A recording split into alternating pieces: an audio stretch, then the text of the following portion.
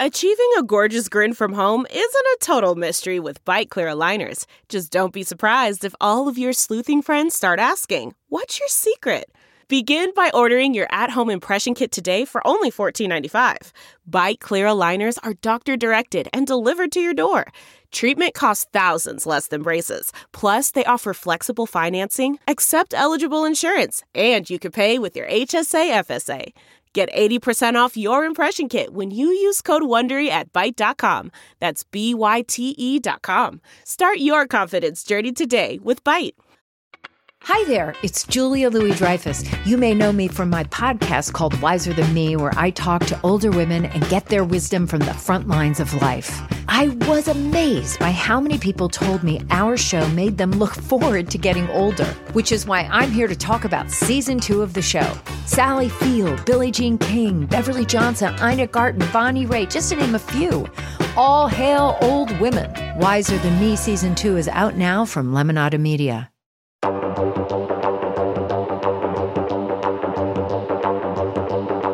Hello, everyone, and welcome back to Rotten Tomatoes is Wrong. I am your host, Mark Ellis, joined as always by Jacqueline Coley. Once again, we are in studio, and according to you, firsthand, we are in airports. Yes, we are in airports. No, it is so funny. I really love anyone who's watched us Loyalty on our OTT or on YouTube, seeing my evolution to actually caring about my appearance here. And that is directly related to how many of you have started to come up to me and say, "Oh, hey, you're on the TV." And I'm like, man, this podcast is way more visible than I normally thought. But yeah, we're in airports. Mm-hmm. We're in like 3 million households. Like the video version of this podcast is out way more than I realized. I want to get us to gas station level because, you know, sometimes when you pull over and you're filling up gas and you see like our friend Scott Mantz, yes, I've seen pop up at a gas station before. I'd like to be in the back of taxis if you're in the tri-state area. That's a big boost. Yeah. In New York, you could be in a taxi listening to Scott Mantz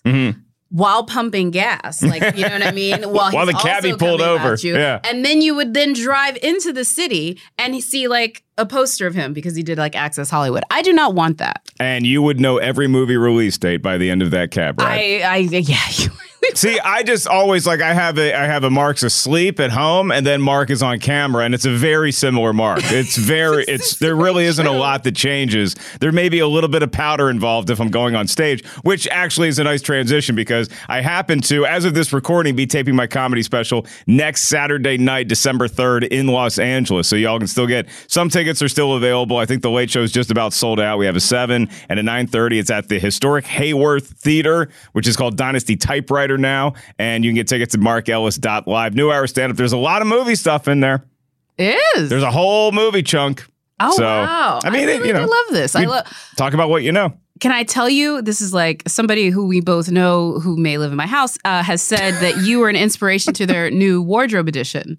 They've said that they want to get a comedian's jacket like mine because I recently got a members only jacket. A members see in our next clip. Only jacket. Yeah, and he says that that's a comedian's jacket. Like y'all all wear the same sort of like bomber jacket. Let's bring in our guest then, who actually is a comedian of note. You can also catch him on The Big Thing on the Christian Harloff and Friends YouTube channel. He is Brett Sheridan, a joy to the world, and we're talking about Hook today, Steven Spielberg. He's got a new movie coming out called The Fabelmans, which actually is released as of this recording today on Thanksgiving. Happy Thanksgiving, everyone. Brett, do comedians have a particular jacket that we all wear? Yes, and they all do finger guns in their headshots. Oh my God. Y'all know that every single one of y'all wear this jacket. And in fact, I think it was the jacket you were wearing in your last special. I got one for Christmas. I didn't wear a jacket in the last special, but I got one for Christmas, and so I do wear that on stage a fair amount. I didn't know it was the comedian jacket. Only jacket. There's not a specific type, but there's a type of, I think, jacket that like it's a dark jacket. It comes to your waist. You know what I mean? Like it's either not quite a blazer, but it's kind of a more casual version of. I know what you're saying. Blazer bomber. Yeah. Well, have whoever you're talking about have them have that ready when I come over to your place next, which I hear is actually going to be in a couple days. Yes, it will be. Because it's not really the type of jacket; it's how you pull it off. Do you have the right level of desperation and need to please that comedians do? Oh my God. I think these jackets are great, by the way. This is not a diss, but I do love how you're like, we don't have a uniform. And let's be real. I should be very clear. Comedians such as yourselves, this is not the Eddie Murphy raw or delirious look that black comedians, we're going to church. There's like an entire different like. You're going to church or the Met Gala. Exactly. If you're talking about Eddie Murphy. You know what I mean? Like it's like a different thing for the male versions of comedians that I think are on the brown and black persuasion. But yeah, y'all got a uniform. Well, I mean, you don't think I could pull off a leather yellow or a red leather? He went red for Delirious. He went purple for Eddie Murphy Raw. And it was something that you watch and you're like, that's awesome. He's pulling it off. I will never pull it off. But I'll also tell you this, is that the mistake that a lot of young comedians make is seeing Robin Williams and his stand-up, which is so fast and quick and improvisational. And he goes Hawaiian shirts. Yeah. For Live at the Met, he went with a Hawaiian shirt when he was live at the Roxy in the late 70s when Mork and Mindy was huge. Yeah. He had that crazy wardrobe, and that is the subject of one of the movies that we're talking about today, Hook. And you think Robin Williams is the star of it. It's also got Julia Roberts, Dustin Hoffman, Bob Hoskins. It's directed by Steven Spielberg. This should be an all-timer in terms of everything. Box office, tomato meter. It's rotten. It is actually very rotten. Spielberg currently has 3 movies that he directed that are rotten. And Hook is the lowest one. Hook is 29%. The other two, I can't even remember them off the top of my head. I'm going to have to like pull up research. Well, one is 1941. That's what it is. Yes, 1941. That's 1941 is better rated according to the Tomato Meter anyway. And Lost World, right? Than Hook and The Lost World, Jurassic Park. And this one is, as far as Hook goes, 76% of the audience score. Now, he is still Steven Spielberg, and he clearly has his fastball because The Fabelmans is 95% certified fresh as of now with an audience score of 91%. So The Fabelmans is now out in theaters nationwide here in the States. And Hook is featured in our book, Rotten Movies We Love, which was really the impetus for this podcast. And so, Jacqueline, it's sort of like we're back on our most fertile soil here, mining movies that maybe the public loves, but not necessarily the critics, at least at the time of the movie's release. And so we have a couple editorials at the website. We have an editorial that's ranking every Steven Spielberg movie, best to worst. Then we also have the Steven Spielberg Showdown, which I think we're getting into the final 4. Yes, this is online right now. You can vote for Steven Spielberg's. It's our bracket challenge. It's like sports, Brett. Yeah. Oh, okay. I was told there'd be no sports talk on this. Well, I mean, you definitely understand probably at least the idea of warfare. And so, like, they're going at it, you know. Exactly. Put it as Dungeons and Dragons analogy if you want, but we've gotten rid of the pawns and we're getting down here, you know. This is the final rumble. No, and this is what I would say. I believe the ones that are last, it's Jurassic Park. Mm-hmm. I don't think Schindler's List made it to the end, did it? It might be his best movie. He won Best Director and it won Best Picture, but it's not the most uplifting piece. Yeah, and maybe that's factoring into the online voting? I think that one, but I definitely know Saving Private Ryan and Jurassic Park are the two that I believe are still at the top, but don't quote me on that one. Okay, well, I want to get into our favorite Spielberg movies as well and all this good stuff, but right now, let's just start with Hook. I do want to get y'all's take on The Fabelmans because y'all have both seen it, so we'll get into that later on in the show after we're done talking about Hook and our many opinions about the 1991 classic, not according to the Tomato Meter. But first, Brett Sheridan, is Hook fresh or rotten in your eyes? Is Rotten Tomatoes wrong about Hook? Rotten Tomatoes is wrong about Hook. I don't know why. I have a theory that maybe the older generation like myself and older who enjoyed it don't go on the Rotten Tomatoes, and that it gets the younger people that are taking it in now, which is what I viewed in my son's eyes, why he half watched it on his phone and went like, yeah, okay. I'm like, see, it's dad. He's got his happy place with his dad is his being born. Yeah, okay. Sure. It's kind of like your son has turned into Robin Williams' character from the movie because he's on his phone all the time, and now this generation of kids is on their phone all the time. So maybe that's why we're we're not back at Never Neverland. It's these damn phones. I mean, maybe, but also the fact of like, what did Robin Williams' phone do? Like, Robin Williams' phone just called other people to be angry at. Kid's phone now can literally bring you the world. Okay, but Robin Williams' phone did flip. And that was a big deal because you could still kind of hang up on someone angrily. That's and you true. You can't do it now. You just hit a button. Did you have one of those? I had the more recent flip phone, like the Motorola ones in the mid 2000s, but my parents had a car phone. Oh, wow, those are nice. you were privileged. In the mid 90s, yeah. We felt big time. Wow. Driving home from school with the car phone. I don't know that they ever touched it, but it was there. It was there. And you were able to use it. And I still remember the number. Did they have the beeper that was this long? And my dad had a beeper, but it was a pretty clandestine beeper.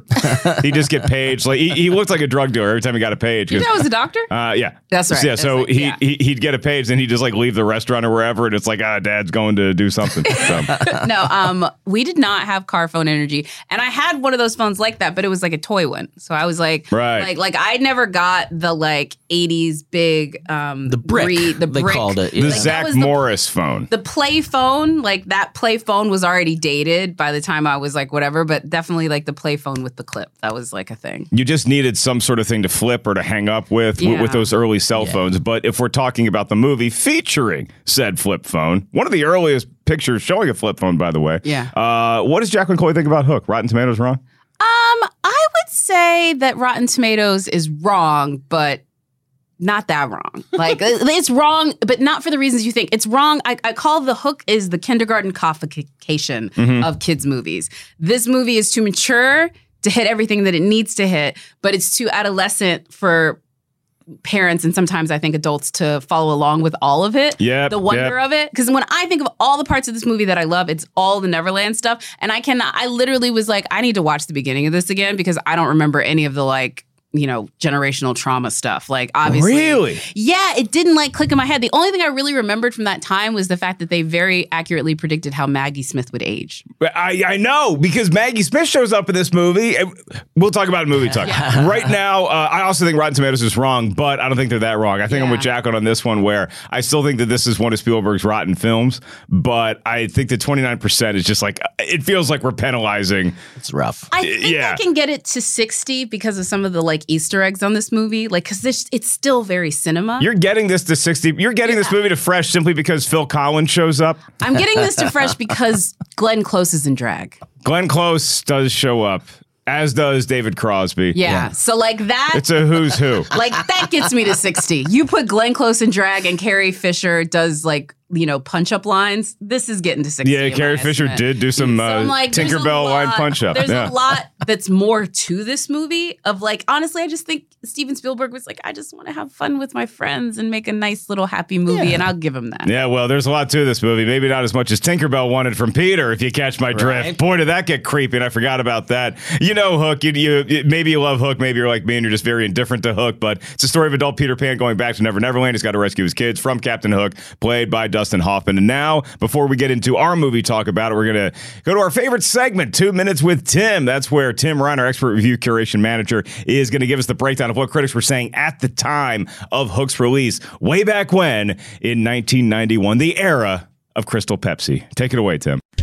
2 Minutes with Tim. It's a philosophical question for the ages. How much does your enjoyment of a movie depend on the context in which you saw it? It's obviously a question unique to everyone, but it's especially difficult to fully grasp how a film was received at the time of its release if you weren't there. I can't tell you how many times people who are usually a couple years younger than me have told me that they can't believe that Hook has such a low score on Rotten Tomatoes. And I want to tell them I was there. I was 14 years old in 1991, so I was the exact age to be interested in a big-budget family fantasy like Hook, but I was also starting to pay attention to what movie critics had to say. And I can't tell you what a whopping disappointment Hook was at the time. Here was a movie that seemingly had everything going for it. It was a riff on a familiar story. It starred Robin Williams and Dustin Hoffman, each in the midst of their commercial and critical hot streaks, Julia Roberts at the height of her powers, Bob Hoskins, who the kids loved in Who Framed Roger Rabbit, and a supporting cast that included the great Maggie Smith, Phil Collins, who was still selling millions of albums, and a soon-to-be-famous Gwyneth Paltrow. And of course, it was directed by Steven Spielberg 2 years after Indiana Jones and the Last Crusade, which at that moment was my favorite movie of all time. And I'm telling you, the general vibe was that Hook was a mishmash of tones and overstuffed set pieces that just didn't cohere as a whole. That's the movie I saw, and that's the movie a lot of critics saw. And although Hook did reasonably well at the box office, it was considered a disappointment, especially next to Beauty and the Beast, which was released a couple weeks earlier. And for a few years after that, Hook was synonymous with big budget flops. Spielberg himself has said he doesn't like it all that much. But for kids a few years younger than me, Hook is a formative movie.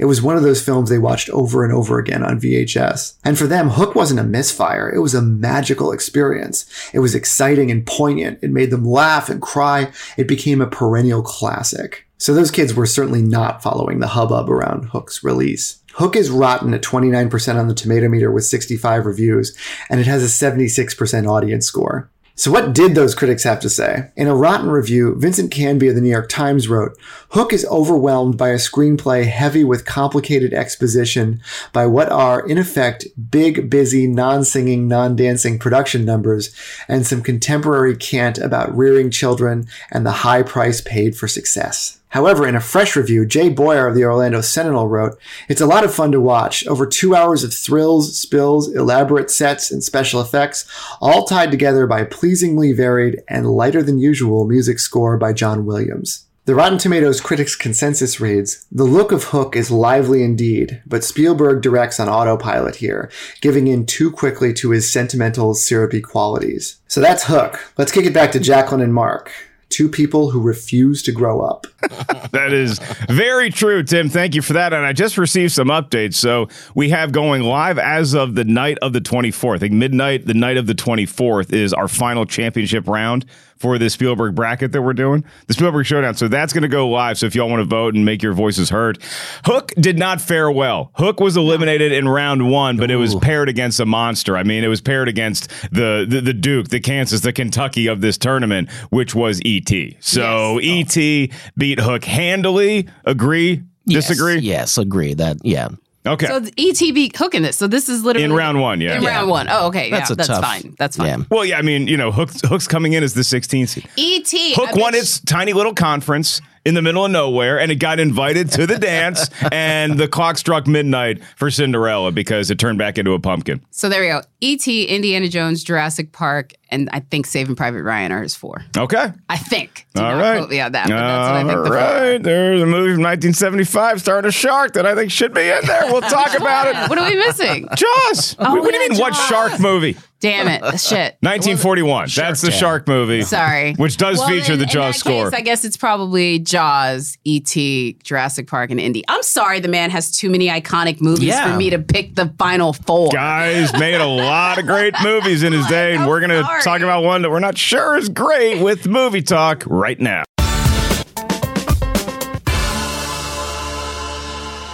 I mean, you really have to start this conversation with Steven Spielberg, though, right? I mean, the maestro, maybe the greatest director of all time, I think, in a lot of folks' eyes, because he can do it all. He can do tiny little independent feeling movies. He can do hard-hitting dramas. He can do suspense. He can do thrillers. He can also do these big budget family that you just certify as a classic before we even see the movie because of the guy making it. And that's what we thought we were getting into with Hook. So, Brett, let me ask you first. When did Steven Spielberg first get on your radar? Do you have a Steven Spielberg moment as a kid where you're in a theater and you're like, this guy just made the movie of my life?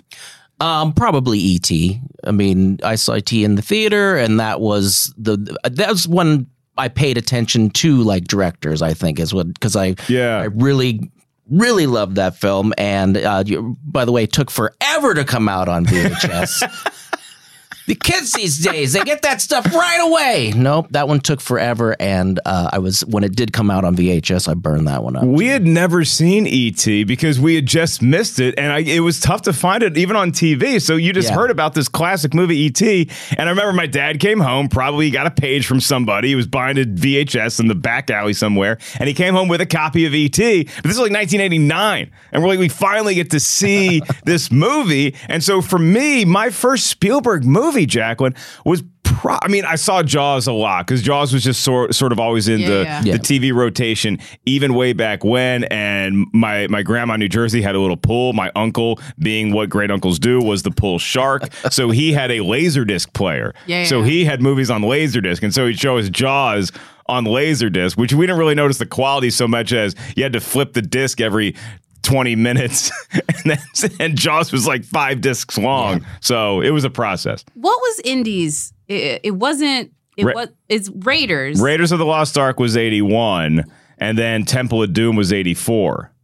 And then Last Crusade was 89, but by then I'd already been inundated with Indiana Jones somewhat. I think Raiders of the Lost Ark was my first one on TV. Okay. That was my first one because I did go to Jurassic Park wanting to go see a Steven Spielberg movie. And so I knew, like, because that's what, 92? What is? Jurassic Park. Jurassic Park is 93. 93. So yeah, I was, 10, 9, right in that area. Yeah. And so, I mean, we kind of got Revenge Spielberg in 93 because he's making Schindler's List a very personal movie to him. But then the revenge comes in with Jurassic Park because even like as Tim intimated, Steven Spielberg not necessarily thrilled with the making of Hook. I think that Steven Spielberg has said in interviews that he maybe felt like he was overcompensating for not feeling like he was telling the story right, particularly in the Never Neverland sequences. And so he just kind of overcompensated by stuffing more and more production design and bells and whistles into that. And to be honest with you, as we get into the movie talk on Hook here, my big takeaway from rewatching it last night is I don't like the Never Neverland stuff. Really? I am the weirdo. And I remember even feeling this way when I first saw it as a kid. It took forever for me to see Hook. I was so excited to see it. Didn't get a chance to see it in the theater. And then it took another 6 months after it was released on home video because we never had the Blockbuster video. The town was too small. So we go to Video Update and they had 3 copies of Hook and they were always rented out. And you never got lucky. So it's like, okay, let's go for Hook. And Hook's not there. So we would just leave with Adventures in Babysitting again. And so when I finally saw it, I was really swept up in like the story of Robin Williams as an adult and losing who he really was, losing that childlike quality. Then we get to Never Neverland, Brett, and I just feel like it's just so overstuffed yet still empty. Am I wrong here? But that food fight was so delightful. No, it wasn't. I did not enjoy the food fight. I had so much fun with that. Yeah. Again, last night I had fun with that. And okay. Those kids are adorable. And when the little one like is rubbing his face and like doing it and he goes, "Oh, there you are." That was a little magical. Like, oh. The quiet moments with the kids are fine. It's just like the big adventures in the set pieces and the like, we're about to break into song, but not really. See, this is where I will agree with you. So it's a fake musical. That is what I will give you. This is the problem with Hook, and this is the actual problem with Hook, is that it is miscast and it is mistoned. Miscast? Yes. And this is where I get controversial. Oh, boy. Robin Williams. We all love him. Obviously plays a childlike presence within an adult body very well. There's a reason why Jack plays very well, so on and so forth. But Peter is a young hero. He is a young Hercules. He is a young, you know what I'm saying? Like when you really think about what Peter was probably like, think of a young Ryan Gosling. Think of a young, what was his name? Like that, like this young hero that you know is going to grow into something that can fight, that can do that. And nothing about Robin Williams, I think, sort of showed that. Says warrior. You know what I'm saying? Think you know, like honestly, like a Ben Barnes and like the way that character sort of is portrayed. Honestly, the guy that's playing Louis right now in Interview with a Vampire, somebody that's going to grow into a very fearsome presence. That's what you want to see, but have a very childlike quality because he's Peter Pan. That's why he's a boy that never wants to grow up, because if he grows up, he's going to be towering. That's why I don't like it. I think Robin Williams, as much as I hate to say it, is kind of miscast. You need more of an everyman. That's not just the sound of that first sip of Morning Joe. It's the sound of someone shopping for a car on Carvana from the comfort of home. That's a good blend. It's time to take it easy, like answering some easy questions to get pre-qualified for a car in minutes. Talk about starting the morning right. Just like customizing your terms so your car fits your budget. Visit Carvana.com or download the app to experience car shopping the way it should be. Convenient, comfortable.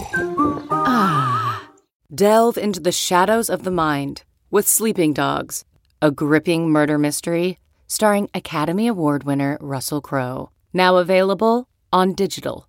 Crowe portrays an ex-homicide detective unraveling a brutal murder he can't recall. Uncovering secrets from his past, he learns a chilling truth. It's best to let sleeping dogs lie. Visit sleepingdogsmovie.com/Wondery to watch Sleeping Dogs, now on digital. That's sleepingdogsmovie.com/Wondery.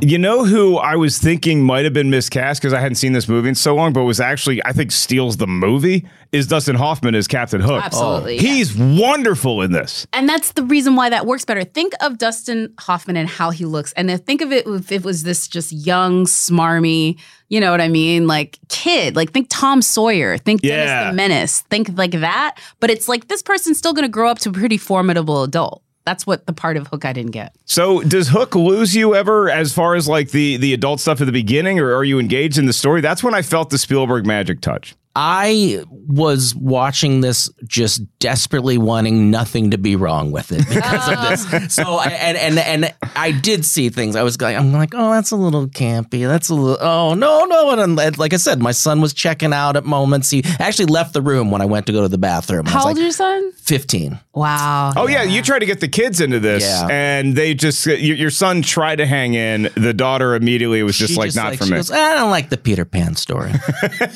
I'm like, all right. And she's 12. She probably would have maybe enjoyed it a bit more. But yeah, she's discerning. She's like, I don't need this in my life. Yeah, right. I don't need this complicating. I just watch Enola Holmes. I mean, not wrong. Young Henry Cavill would have been a great young Peter Pan. And I'm sorry. I see what you're saying. Like, yeah, you didn't think Peter was going to turn into this bear of a man that they had to shave, apparently, his whole body for the Peter Pan. Robin Williams, a famously hairy, sweaty man. I mean, that's why we all look up to him. Yeah. Again, I that's the only thing about it. He plays the childlike aspect, but that's almost what the betrayal is. You actually want to see this person look very like there's nothing about you that looks childlike and then become childlike. That's why when you read that Steven wanted Tom Hanks, you're like, this makes sense. So Steve originally wanted Tom Hanks to play this role. And I mean, for me, I think the scene that I still remember like really getting me invested into this movie is when Peter and his wife, they go to this function and he gives a speech, and then they return home to find that the kids are gone and there's a freaking sword with like this weird parchment saying that Captain Hook is taking your kids. And it's like, oh, this is really cool. And then we start to get the whimsy. And I give a lot of credit to the maestro John Williams, because this is nowhere near my favorite Spielberg movie. The John Williams score in this really puts this movie on its back at certain times and carries it through. So that's the scene for me that really got me invested. And then the rest of the movie, it just felt overstuffed, yet I was still hungry afterwards going to Never Neverland. What's the scene for Brett Sheridan in Hook that you say, that's why this movie should be fresh? That's why this movie should be considered one of Spielberg's better films. Well, the scene, of course, for me, and I wasn't a father at the time. You know, I think I was a junior in high school when it came out, and yes, it's too young to procreate. But I really connected to that whole that his son was his happy place. You know, like that was his happy thought that helped him fly. Because I, at a young age, wanted to be a father. I've always wanted to have kids, and at that I was like, oh man, that's so nice, because that's what I felt that having kids would feel like. And now watching with my son and going, I'm like, see, it's happy place as his father. And he goes, okay. I'm like, little. Could you fly right now if you think about your son? I could. Because I think about him as a little baby. Okay. Not the knucklehead he is now. They come around eventually, apparently. Yeah, that's what I've heard. Apparently.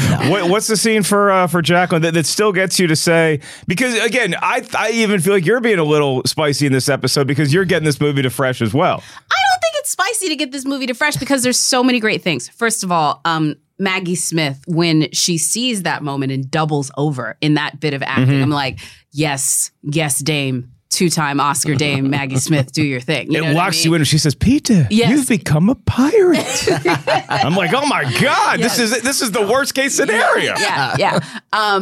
Her whole moment, I love Tinkerbell giving it to Peter for all of her unrequited love. And more importantly, just for like, I'm the reason why. Like, I literally am putting the dust around everything that you do and you'll just use and abuse me. Justice for Tinkerbell, first and foremost. Wait, let me finish. And my favorite last scene is at the end when Tonks gets his marbles. Yeah, that's nice. That is just give me the sunshine, give me the rain. And again, there's aspects of the production design that are over the top, absolutely. But the biggest sin is the fact that it's a musical that wants to be a musical. I meant to say that. Miscast and a musical that wants to be a musical. It's every time you feel like it's about to lean into something like that, then it just sort of pivots in a slightly different direction. Yes. The Tinkerbell stuff to me is weird because I don't know what Tinkerbell is hoping for in this movie. I think that she's completely overshooting her bounds with hitting on Peter. The guy's married. He's the center of her world for all of her existence, and I don't blame her. It's some weird, she's this big. It doesn't matter. How is this relationship gonna function? World is built on him. You cannot she's just gonna delude herself because again, he's not giving her any agency to love anything else. Now look, I will say, because Julia Roberts plays Tinkerbell, this is Julia Roberts in 1991. Julia Roberts goes from being a mosquito to being full size Julia Roberts. Yeah. Maybe my wife and I have a conversation. No. Look, honey, I love you, but she's got wings. Mm-hmm. Also, let's also talk about the fact that, again, the one thing I will say when they do the flashback scene and we get Gwyneth for that 1 minute. Also, Gwyneth Paltrow's in this, right? Gwyneth Paltrow's in this, which I'm going to go ahead and say is absolutely a nepotism role because she was not. There was nothing about Gwyneth Paltrow's acting at that point. It's because you're a Blythe Danner's kid that got you that little part in a Steven Spielberg movie, which you can make a direct line between that and Shakespeare in Love and Bye Bye Oscar, legitimately. So, sorry. All I want to say about this is she's just okay to sexual assaulting the granddaughter in bed. I want to give her a real kiss. And she's like, oh, okay, so long as it's not a thimble, you can make out with her while she can't consent. But go ahead. That was the part that I was like, you know what he's about to do. Pull him away. Yeah. From your granddaughter. Introduce them formally, maybe before the kiss. Not that. Not that. Also, it's weird. That is the one thing that is weird. That whole scene is weird. Okay. The whole, grandma is his love interest back in the day, then the daughter becomes that whole circle is weird anyway. It was very confusing to follow. Peter. Yeah, they 100%. know they absolutely had sex. They absolutely had sex, and then his granddaughter did too. Yeah. Okay, I know Tinkerbell is like a sex fiend in Never Neverland, it doesn't really seem to be a prevalent desire for most of the folks there. Not even the pirates. They just seem content to sing songs and drink. That's why they're boys. I guess they assume that they're not at that point yet. I guess so, but Dustin Hoffman just seems happy. Captain Hook just seems happy in his little chamber. I love all the different hooks that he has. I love his drinking hook. I just figured him and Shmi were. Oh, okay. That's fair. Yeah. That relationship has layers. Bob Hoskins is fun as Shmi. Yeah, he really is fun as Shmi. Also, the Glenn Close, if you want to be today, anyone listening to this, you can be a hero on TikTok by doing that. I've seen 3 TikToks of people being like, did you know? I'm like, this stuff went up on YouTube 5 years ago. This is new information on TikTok. This is not new information on YouTube. Well, we're probably already getting a lot of fans saying, why aren't you talking about this character? And we're going to stop that right now with Rufio, played by Dante Bisco, who's just become this pop culture sensation of a character. And I understand why, because Rufio sort of took over. He's the current Pan in Neverland. And because Peter's gone away and became an adult and is now making deals on his cell phone. So Rufio steps in. By all accounts, the warrior kind of person you're talking about, which is what you'd want for Peter. How does Rufio, the character, and his arc strike Brett Sheridan? Well, this one hits close to home because Rufio I met at the Saddle Ranch, the actor. Really? Yes. Saddle Ranch is kind of Neverland for it's right on Sunset next to the Comedy Store. Yeah. Neverland for people who like bandanas. I met several celebrities there back in the time, and there was free parking. So these must have been fellow cheap comedians. That's what we would tell when I was working the parking lot of the Comedy Store. You'd have people pull in thinking customers thinking they could park there. Oh no! And I was like, no, but honestly, if you park at Saddle Ranch and you just walk in, grab a free biscuit, come on down. Yep. Oh, wow. Piece of cake. So you met Rufio and you told him what about Hook? Well, just that I loved him in Hook. Okay. No, I sure he's never gotten that. He was finding out where the after party was, and I had a friend that ran this underground, say a secret word behind a building. Wow. Kind of thing. So that was a cool thing for me of loving him in this film. Yeah. And then returning that. Yeah. Returning that love. But I didn't like. him in the beginning. You know, I didn't. The Rufio, he angered me as the character. See, I watched this movie last night and I understood everything that Rufio was feeling because this guy just shows up. Meanwhile, I've cultivated a nice little career for myself as the leader of this tribe. Maybe things aren't going the best in Never Neverland, but come on. I mean, you know, it's not going to be sunshine and roses right away. He's got the sword. He carries it like a warrior. He fights Captain Hook at the end, and it still guts me to this day, even though I don't really care about this movie that much. I hate that they killed Rufio. This is the weirdest thing about this movie. This is another thing when I say of like the kindergarten cop of it. It's like, what? Kids get murdered? It's the Hardball. Keanu Reeves and Hardball. That's like the end of this. I mean, that is a lot. That's way worse. Hardball's a little more intense. I'll give you that. I was just starting to think about what that meant and those implications. I'm like, Mark, wow. It's getting dark in these last days before the special, huh? Hardball gets a little sadder, I will say.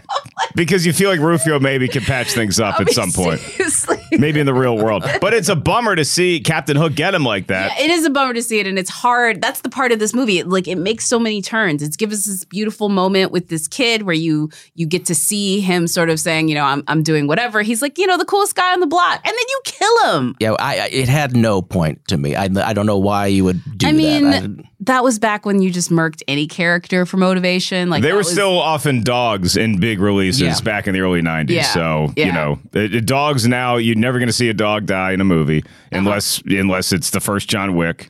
Yeah. Or Marley and Me since 2000. Something where like it's meant to be the most disgusting thing you can do to something. Yeah, like, it's that, you cannot like pass over it the way this movie passes over sort of like Rufio's. Yeah, and we miss him, and it is a fun scene when we are sort of realizing that Robin Williams can actually become Peter Pan. The moment you're talking about where the kid is kind of molding his face into smiles, and they drew a line in the sand, and all the other kids aren't sure which line to be on. Like I found that kind of like endearing and charming to some extent, and I got to say this about Dante Bisco, because it took so long for me to actually see Hook, I recognized him in the movie Hook from the Jeff Speakman action film The Perfect Weapon.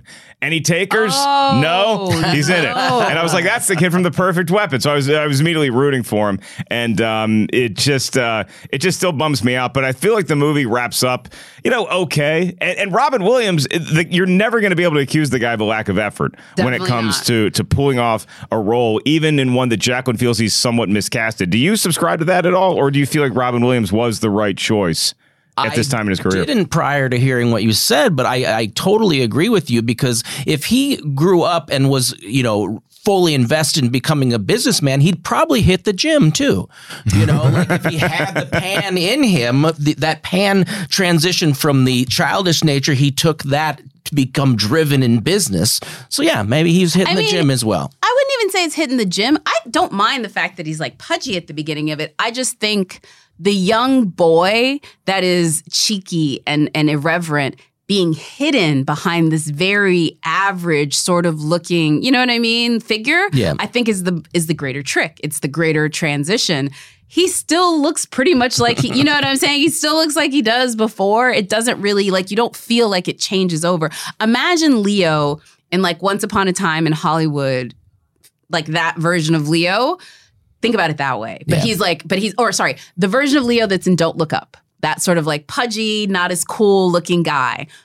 But you turn him into Leo in, you know, whatever, like, you know, the Reverend, like looking all grizzly or whatever, like making that turn. You know, because I thought you were kind of giving it to pudgy guys. No. In fact, he needs to be pudgy. It's about the transition. I think it's about the transition. And then you see this guy is very thin, and then you see him in the, like, what he used to be. You don't really see that in this. When he's Peter Pan, you definitely see that he's better, and you definitely see that he's lively, but you don't necessarily see what he used to be. You just see this guy has embraced his youth. Except for one scene where I couldn't tell, because this scene where we were joking earlier, like they had to shave Robin Williams' entire body multiple times, like 5 minutes before they went to air, I'm sure. And he's got some abs. Yeah, he's got some abs, and so I couldn't tell if they were artificially pudging him up, like underneath his shirt, adding like a little pillow. I think so. I feel like you could tell in the plane scene. Yeah, it was the roles were all in the wrong. Because he was such a barrel built kind of guy anyway. And again, not saying that he's bad. It's just there's a visual representation of that character that you want to see. You want to see that it's more hidden in the beginning, which is also not hidden. You can tell that it's like, this used to be the funniest guy in every room he walked in. That's not what you want to see when you see him. You want to see not that, and then he becomes that. That's an interesting point you make, because in this one, even more so than like the serious Robin Williams role, there's like the joke about bearded Robin Williams is in a serious drama, Awakenings, Good Will Hunting. Yeah. This is the one where I did even feel him being like, I'm not sure what the tone is here because I am the quickest wit within 1,000 miles of this set. Yes. And sometimes he delivers lines like he knows that. And then other times it's like I have to consciously hold back because I'm not necessarily playing a character like that. So it was just an interesting, and he's fine in the role. No. But it just, you feel the comedian in him struggling to be like, when do I get to come out and play? And that's the thing. And that's what I am not buying in some of the best visual parts of the movie. Okay. Well, Brett did bring in a DVD of Hook for us that he. I mean, seriously. So this was at your house. Saying it. This was in. I've got a drawer of DVDs that I should have gotten rid of a long time ago. But don't do that. Yeah. Physical media will never die. Super Bit. Yeah. So I was going to open that to watch it. But I ended up just renting it because I thought it'd be funnier to bring in the wrapped copy, and I told my wife, and she's like, "Why is that funny?" It's even funnier because this is just purchased for love. There's no other reason. That is Hook in all its many forms, and it did have two really cool posters. You had like the character poster. Yeah. It was sort of like that classic adventure swashbuckling poster, and then you just had the classic Hook, which was like, oh, this is going to be good. So Hook does have some redeeming qualities. I still can't get it to fresh after this conversation. Seems like Jacqueline is at least making it fresh adjacent, barely into the realm of fresh. Fresh for love. You know what? The writer in me knows that this was written by design and written by a studio, and so like I can't really love it. But as you said, Carrie Fisher was called to punch up some of the dialogue. So. It's like if this is what is happening, this is not ideal situations. Hook is a perfect example of get the script before you start shooting. I know that's not always the case, but get the script done. Get it pretty. And Brett, you still feel that Hook is a fresh movie? I wanted to. I really did. Like when Brian asked me, like he said, I go, have you seen Hook? I'm like, I love Hook. Our producer Brian, hit you up. And then I'm like watching, I'm going, oh, I'm gonna have to defend this. Oh no! The rose-colored glasses. Yeah, it was tough. But again, I was watching it at a different time in my life, and I think that we didn't think about things the way we did. Like the whole critiquing of films among young people was not a thing when I was 17. Yeah. It could have been, but no, it was the Siskel and Eberts and stuff like that we're like, that's boring. We just went to, and we were more forgiving. I grew up on 80s films. I mean, come on, I'm very forgiving to films.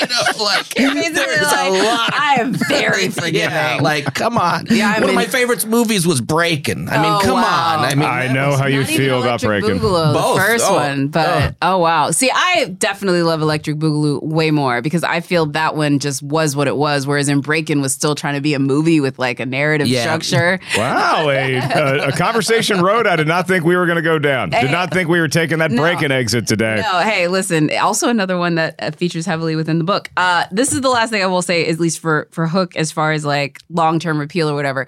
For all the folks listening to this right now who have waited so patiently for us to do Hook, I apologize because they are going to be so mad that we did not love it as much because they have been in the comments. So let us know how you feel. We may have to do this one again. Because I do.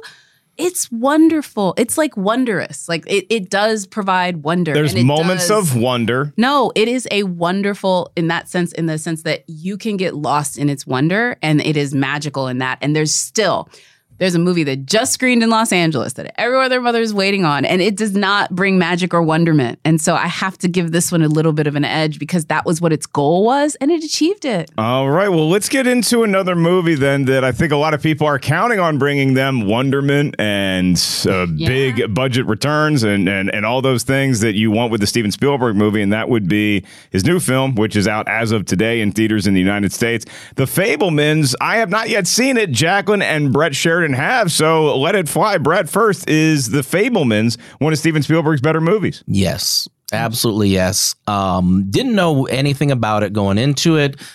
Just knew that I got to go to a screening. It's a free movie. Yeah, I got to go to a free movie.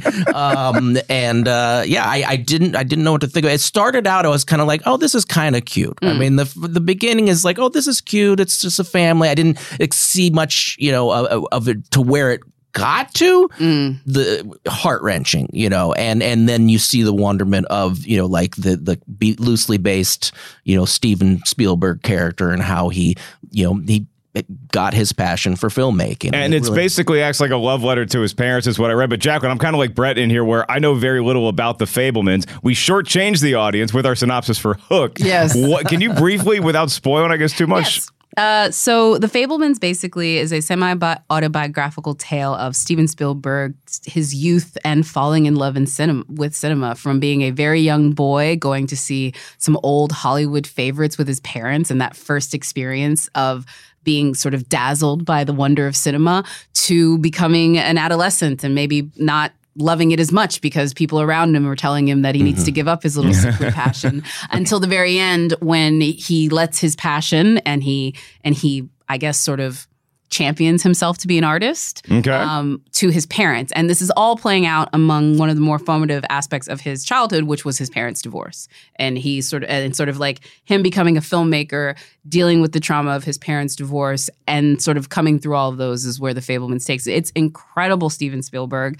I absolutely think it is one of the best movies he's ever made. And I think you can make a very clear line from Moonlight, which was somewhat Barry Jenkins and definitely Tyrell McCreary's story, to Roma, where that was Alfonso Cuarón taking some imagination, to all of these movies that we've had this year. Empire of Light, Bardo, a couple years ago with Belfast. Fabelmans, I think, of all of the movies put together, is the one that embraces the cinema along with the memoir. It to me, and again, not even knowing really what the movie was about, other than it was about this kid who wants to be a filmmaker and Steven Spielberg and obviously his history. So it felt to me sort of like the way Martin Scorsese made Hugo, where it's just like a nod to every movie, to the beginning of Talking Pictures and how much they've inspired him wrapped inside this fun story. Kind of like Steven Spielberg going down his own history, but also the history of becoming a filmmaker in the era that he came up, where unlike a lot of his peers who were getting into USC Film School, he applied twice and didn't get in, so he had to go to one of the Cal States, I think. Yeah, he went to one of the Cal States, and he was part of the whole Movie Brats era. That was, it was the guys that Corman saw. He saw Spielberg, he saw Coppola, he saw Kubrick to a certain extent. These guys that were outside of the Hollywood system, that the Wilders and John Fords and all of those guys were making these big movies. They were doing that sort of thing. These guys are coming out in love with French New Wave. And Corman gave them all their shot, and they eventually became studio players. But yeah, they were marginalized themselves just because they didn't want to do the grand MGM type pictures that they were making. The Fabelmans, Brett, is this a movie that you take the family to see? Do you recommend it to the families listening and watching right now, probably at an airport? I would say older children. I don't think that even my 12-year-old, I don't know. It's a little heavy, in that sense. Okay. Because with the divorce and the way the divorce unfolds is very, interesting and not something I don't know if I Both of y'all's eyes got big when you talked about the divorce. There's a bomb's going to be dropped on me. It's formative. And Michelle Williams stars in it. Seth Rogen stars in it. Both of them have incredible performances. I mean, Michelle Williams plays Steven Spielberg's mother, and Michelle said that she was personally, I read an interview with her because I saw it at TIFF, and then when she was doing interviews at the time, she definitely talked about how he saw her in costume and just cried because he couldn't deal with it. His mother's obviously passed, and his father's passed, and so getting Paul and Michelle to play his parents, Paul Dano, is a huge honor in general. The same thing that I think Kenneth Branagh did with Belfast, Belfast and Jamie and Claire. But I will just put it to you this way: in the grand scheme of things, it's remarkable. I really do hope people will see it, but I love the fact that Steven Spielberg is still giddy as a teenager about this movie. Yeah. He literally is I saw him the night of the premiere and he was like, oh, people like it? The guy is legitly he's just like that. He's just like that. He's just a chill dude who wants people to like his movies, even though he's made like so many of them, but he's still just like a filmmaker being like, I hope people like it. And that final bracket, I guess, is going to be up as of midnight. Yeah. And what is the showdown? What is the ultimate Steven Spielberg movie? As we close shop up here, we don't have a mailbag this week, so I'll just simply put it to everybody. Maybe this conversation changed your mind about some of the movies. The best Steven Spielberg movie of all time is... Sorry, y'all gonna be mad at me on this one. The Color Purple. Because of all the movies that Steven Spielberg did, that was the one where he had to learn the most, and that was the one where he had to do the most, and that was the one where he did, in fact, on top of that. 11 Oscar nominations on a movie where you were literally trying to give Black folks a sense of agency and representation that they've never seen before with that cast. Think about how dark-skinned that cast was. Think about that cast. Think about the way they look. That movie can only get made by Steven Spielberg, and he had to humble the heck out of himself. To make it. All right, Brett, follow that. I have to see. I've seen The Color Purple a lot, and that was on my top of my list as well. Whoopi Goldberg partly auditioned, or at least her presence, I guess, auditioned at the Comedy Store, and Steven Spielberg came to the Belly Room to see her there, and then it's like, you know. Yeah, that one was on heavy rotation on one of the movie channels, and I watched TNT. a lot. Sure, yeah. Empire of the Sun, which I had a conversation with you on. I made a reference to that, and you found out you'd never seen that, and I still haven't seen Empire of the Sun. God. Yeah. That one is one that I would put up there. But I just say I'll have to go back to best in terms of just, you know, me, the moment, seeing it, my age. E.T. for me has always been just like that. That one was so magical. And I was kind of with Drew Barrymore. I really felt like this was a real creature, I think, at the time. I was like, oh my God. This is my kind of alien. E.T. Yeah. Drinks beer, eats Reese's Pieces. I can jive with that. But, you know, for me, E.T., I used to like kind of joke that I just didn't trust E.T. because I thought he was a spy, not a botanist, and I was kind of rooting for the government. I watched it, I don't know, like 6 months ago or something, and it actually hurt me the other way. Because I was so compassionate and empathetic for E.T., it like actually took away my enjoyment of the movie because I felt so bad for this poor bastard who gets marooned on this planet. The government wants to carve him open. The scene where they have him captured and he's like in the government like tent hospital and they're about to like dissect him. I'm like losing my pale. Oh my God! What are we doing to the kids? It was too much, Steve. Too much. So I go Jaws. You go with Jaws. Give me Jaws, man. Okay. Give me 3 guys on a boat looking for a shark. So, I have to make this happen. Fair, yeah. You know, I've seen Jaws on a lake, right?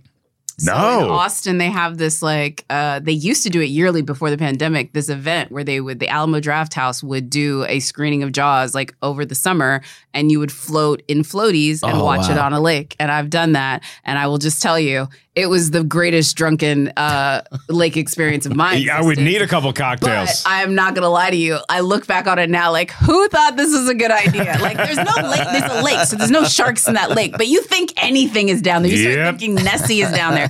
So I'm going to tell you two E.T. fans something that is from a comedy special that I have memorized, which I think is hilarious because I do not love this.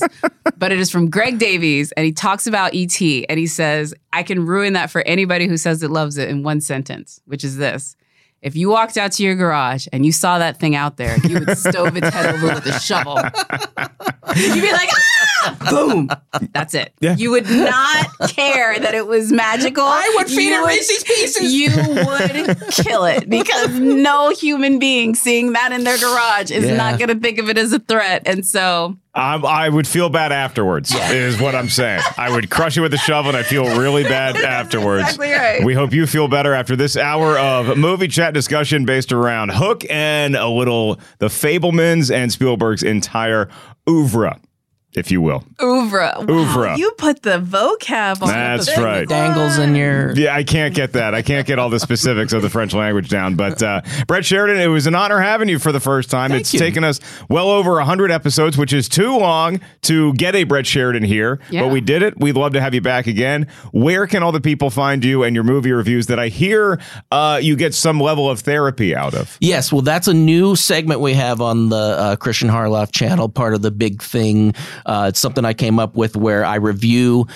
films laying on a therapist's couch while Christian asks me the questions, which Mark knows is helpful for me because my reviewing skills talking by myself for a long period of time tend to go off into these magical places of not necessarily about the film or how I got it at Netflix or I couldn't find it at a certain Redbox. So right now I'm doing an example. Your reviews tend to go from the real world to Never Neverland very quick. They go to Never Neverland. So this is one to dial me in a little bit and get me to a place. And I feel great about it. And I love the concept. I think people are starting to like it. And it's like, oh, it's just a new take on doing film reviews. So that's cute. Check it out. And hopefully it blows up and I become super huge. And is at Mr. Wiggly, where he's already has a monstrous social media presence. Thank you so much, Brett. It was great. Y'all can shoot us an email anytime. RTisWrong@RottenTomatoes.com. Let us know what movies we should be talking about. And thank you, as Jacqueline intimated earlier, thank you for all of your wonderful Hook reviews, your Hook videos, your Hook takes. We appreciate it. We hope you are able to identify with at least one of the opinions presented. Probably not the guy talking to you right now. Jacqueline, it is a big week for us here, but we don't know what our topic is going to be next week. It's a mystery. Yeah, we're playing fast and loose with the facts over here. I mean, we are literally just taking it day by day. We're going where the vibes take us, as I like to say. Going where the vibes take us. So I have no idea what we're doing, but we'll be here and y'all will be listening and we're going to have a good time with it. Happy Thanksgiving, everyone. Happy Thanksgiving. Can I tell you something personally? What? I love that Bad Company shirt. I love that. It's Bad Company, Shooting Star from 75. That band has so many classic tunes. Yeah. Shooting Star may be my favorite one of all of them. Moving On, a great song for a comedian. Moving On, So that's at That Jacqueline. I'm Mark Ellis Live. Once again, my comedy special tapes December 3rd, 7 to 9:30 p.m. shows right here in Los Angeles. You can get tickets at markellis.live. For Brett Sheridan, Jacqueline Coley, our incredible crew here in studio at Rotten Tomatoes is Wrong. Thanks for watching, and I guess think happy thoughts, and maybe you'll fly one day.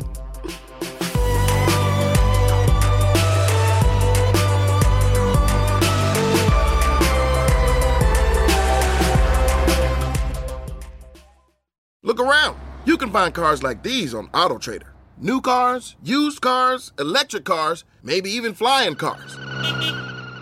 Okay, no flying cars, but as soon as they get invented, they'll be on AutoTrader. Just you wait. AutoTrader. You know how to book flights and hotels. All you're missing is a tool to plan the travel experiences you'll have once you arrive. That's why you need Viator. Book guided tours, activities, excursions, and more in one place to make your trip truly unforgettable. Viator has over 300,000 travel experiences to choose from. Everything from simple tours to extreme adventures and all the niche, interesting stuff in between. So you can plan something that everyone you're traveling with will enjoy. Real traveler reviews give the inside scoop from people who've already been on the experiences you're considering. So you can plan with confidence. Free cancellation helps you plan for the unexpected. And 24/7 customer support means you can travel worry-free. Download the Viator app now and use code Viator10 for 10% off your first booking in the app. Find travel experiences for you. Do more with Viator.